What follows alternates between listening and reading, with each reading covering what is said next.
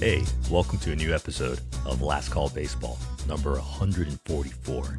I'm Dorian. Wow, so much going on. The Houston Astros re-signed their second baseman, Jose Altuve, to a 5-year, $125 million contract. Altuve is basically going to end his career as an Astro. Then you have a bunch of nonsense going on, like the former New York Mets general manager, Billy Epler. He was given a year suspension. Why? Because apparently when he was general manager before Uncle Steve took over the Mets, Billy Epler was directing the medical staff and other people to fake injuries for the players to then open up roster spots so they can bring other people on. There's so much more going on. The Tampa Bay Rays, they gave a contract extension to their manager, Kevin Cash, who I think is arguably the best manager in baseball. He's going to be with the Rays until 2028. And there's also the Super Bowl going on. I am so excited, and we're going to dissect all of that right after the break. Hell no, we aren't. People, this is called Last Call Baseball. This isn't called MLB Hot Stove. This isn't called who gives a crap what Billy Epler, who's not in baseball right now, what's going on with him. There's been real baseball over the past week and a half. The Serie Del Caribe, the Caribbean series, was played from February 1st to February 9th. It just wrapped up. To remind you, the Caribbean series, Serie Del Caribe, are the champions from 7 countries, from the Dominican Republic, Puerto Rico, Mexico, Nicaragua, Panama, Venezuela, and Curacao.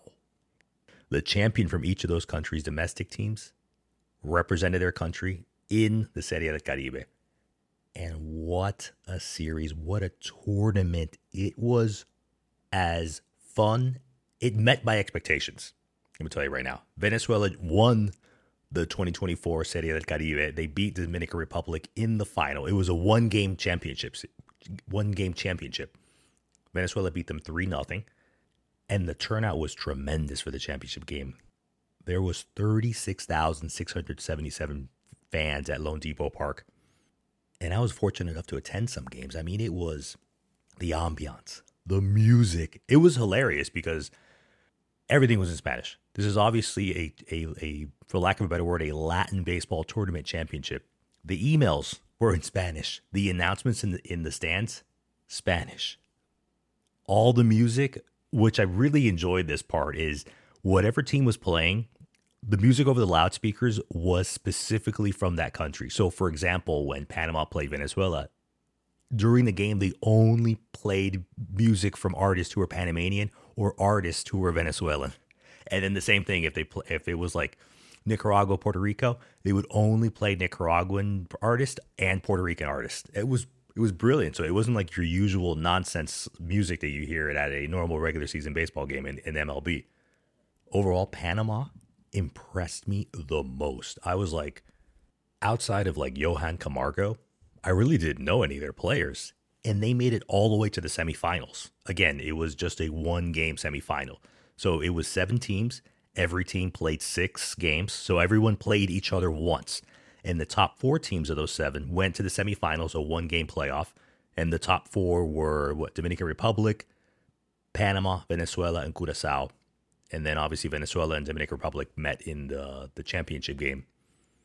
And what impressed me even most was a lot of these teams had really good turnout, but Panama had very few. I mean, I really mean this, very few fans.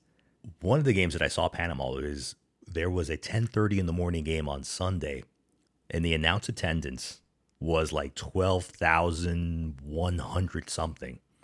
I'm telling you. That's a phenomenal turnout for a professional baseball game at 10:30 in the morning. I'm not joking. 12,000 of those fans were rooting for Nicaragua. Whenever Panama did something well, they got a hit, they got a run. You could hear the players in the Panamanian dugout clapping for each other. That's how few Panamanian fans were there. I guess there's just not a lot of them around. But they still played very well. In that specific game, Panama won 6-3. Like I said, I saw Johan Camargo. I was like, oh my God, last time I saw you, you were on the Phillies, like what, a year ago? Before that, I remember you with the Atlanta Braves when you had that one really good year. And the tournament's great. Like I said, they played for a week and a half. It was March Madness for baseball. For 6 straight days, you could watch a baseball game at 10:30 in the morning, another one at 3:30 in the afternoon, and then the nightcap, 8:30 at night. Oh my God. It was heaven. Sure, some of the games, most of the games at 8:30 had big crowds, but some of the 10:30 games, like on a Monday or Tuesday, didn't have that big of a turnout. But people have jobs. You could have watched it on, what is it? What did I joke last week? Like ESPN Deportes or ESPN Ocho, the Ocho. And this Serie del Caribe, this Caribbean series, they've been playing this since I think like 1947, and it's held every year it's hosted by a Caribbean country every year in February. And this is the first time that it's been held in the U.S. since 1991. And you're a big-time tournament when one thing happens. Not when the president throws out the first pitch. Not when some random streaker is on the field. Not when Bob Costas does his ridiculous historical nonsense. A tournament is a big deal when the Marlins man shows up. Marlins man. That lawyer with his obnoxiously, which I think is hilarious, orange jacket. And he always sits where the TVs are.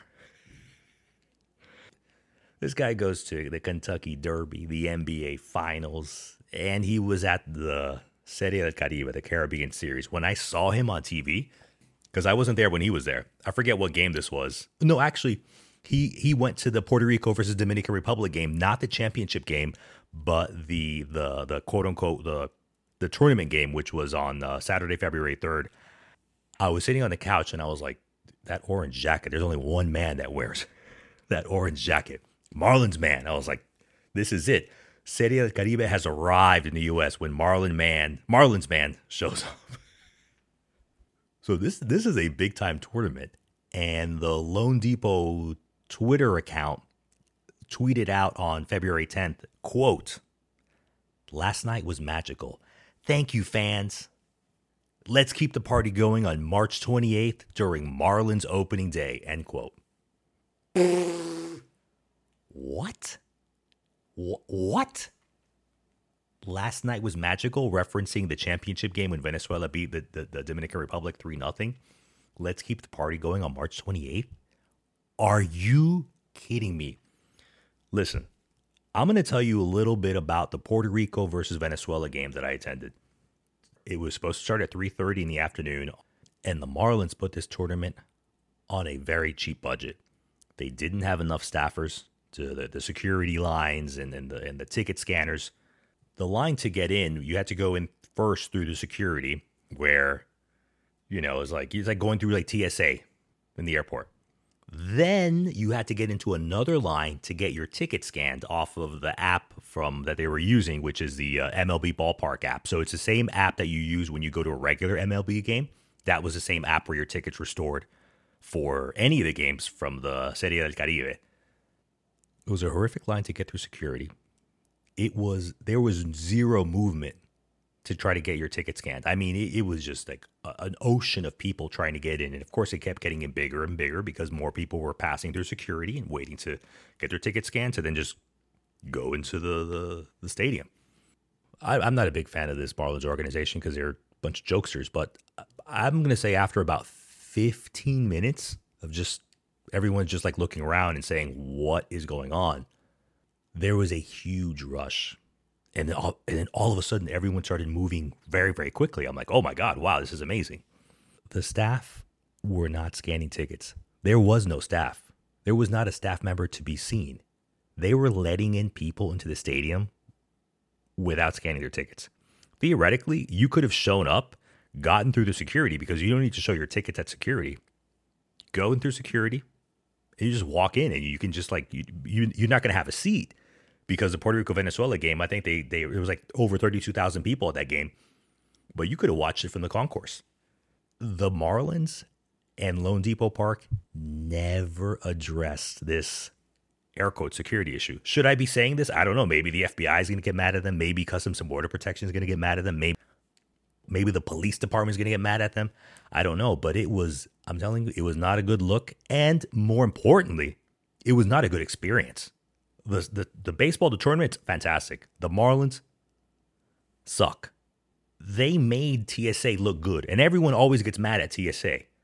When I got there, no one was sitting in my seat, but I mean, how are you able to put on a tournament when it looks like you don't know what you're doing? You're understaffed. Just a joke of an organization. They expect fans to go see them because they might have some like post-game concerts. When the Marlins don't spend money, specifically Bruce Sherman, that's one of the reasons Derek Jeter left, because he realized Bruce Sherman wasn't going to spend any money than he should have. Why not bring stars? Every city loves winners. If you don't do it, people aren't dumb, especially now in all this corporate greed. Bruce Sherman and his posse of greediness is a perfect example. Let's overcharge. Let's keep charging and keep charging a little bit more for a little bit less quality. I don't think the Marlins opening day is going to be sold out like a lot of the games for the Serie Del Caribe. But this is not a Marlins podcast. May they go in peace, because I can't stand them.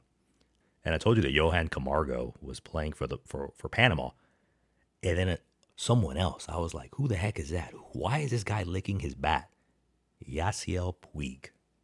He's still playing, and he was playing for Venezuela. And he got some good hits. And obviously now he won the championship with Venezuela.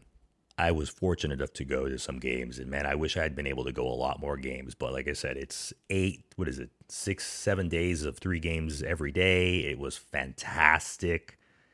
The best game that I went to was the Nicaragua versus Dominican Republic game. Nicaragua was up 4-0. And the Dominican Republic came back and won 5-4.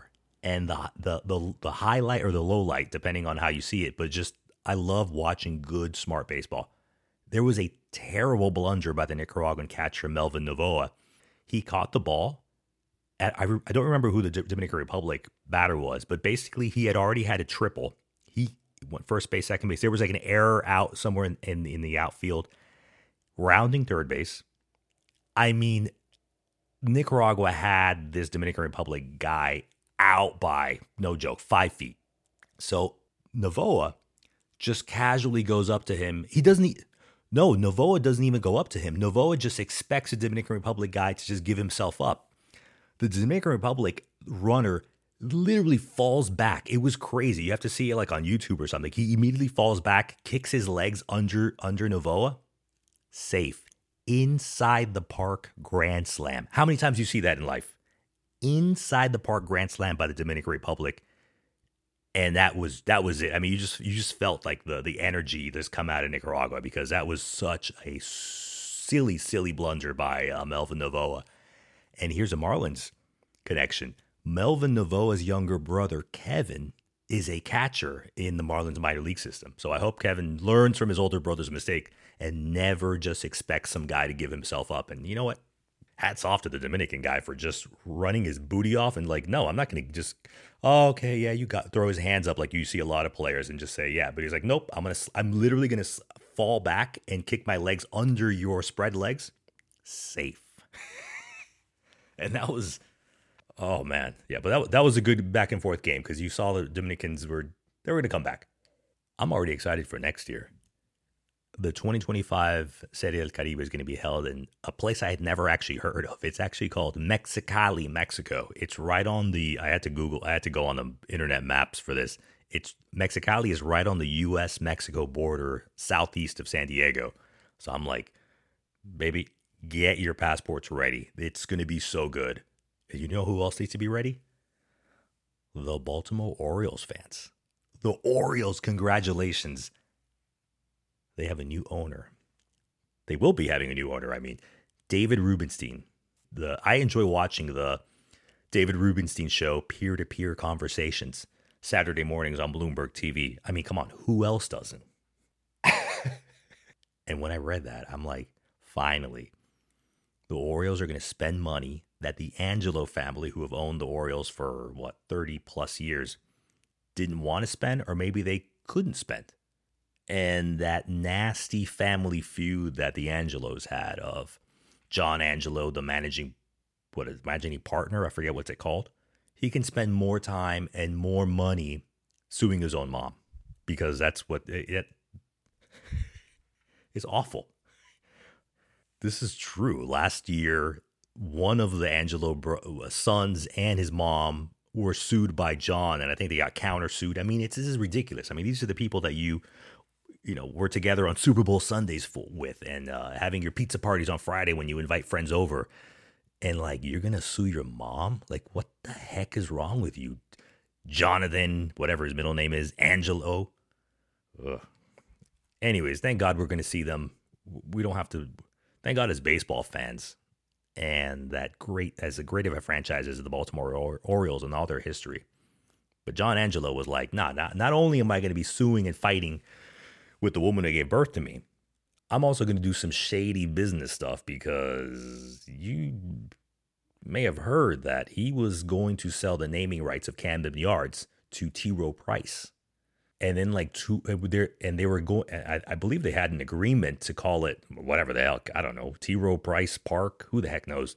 Apparently they had everything signed. 2 days later, he's like, oh, by the way, I'm selling the team to David Rubenstein and his peers, because Rubenstein, a very wealthy man, is heading up a group of other very rich men to buy the team, which includes Cal Ripken Jr., which includes Michael Bloomberg, probably the most famous alum from Johns Hopkins University located in Baltimore. So I'm sure David Rubenstein is going to be a much better owner than John Angelo. And I can't wait to see what they do with their new team. Actually, this reminds me, it's tax season. Remember to fund your 401k retirement plan. You know what works? Especially if you don't max out your total yearly contribution to 401k, increasing your contribution 1% every year. You don't feel it. If you increase your 401k contribution by 1% every year, you don't feel it. Are you trying to be a financial influencer? Look, I'm just trying to look out for people, all right? Put money away and retire early, my friend. That's all I'm going to say, because we don't want to be doing this forever and ever. That way you can do all the things that you want to do and having new beginnings, much like college baseball. You know I love baseball. I could not care less about stupid off-season MLB, watching Air Bud 7, waggle your tail to wins, or what player the Atlanta Braves DFA'd in the middle of December. I love baseball, whether it's the Latin Winter Leagues, MLB, minor league, college baseball. College baseball starts now, Friday, February 16th. I've been fortunate enough to have some college baseball guests from LSU, University of Miami, Wake Forest, Florida International University, FIU.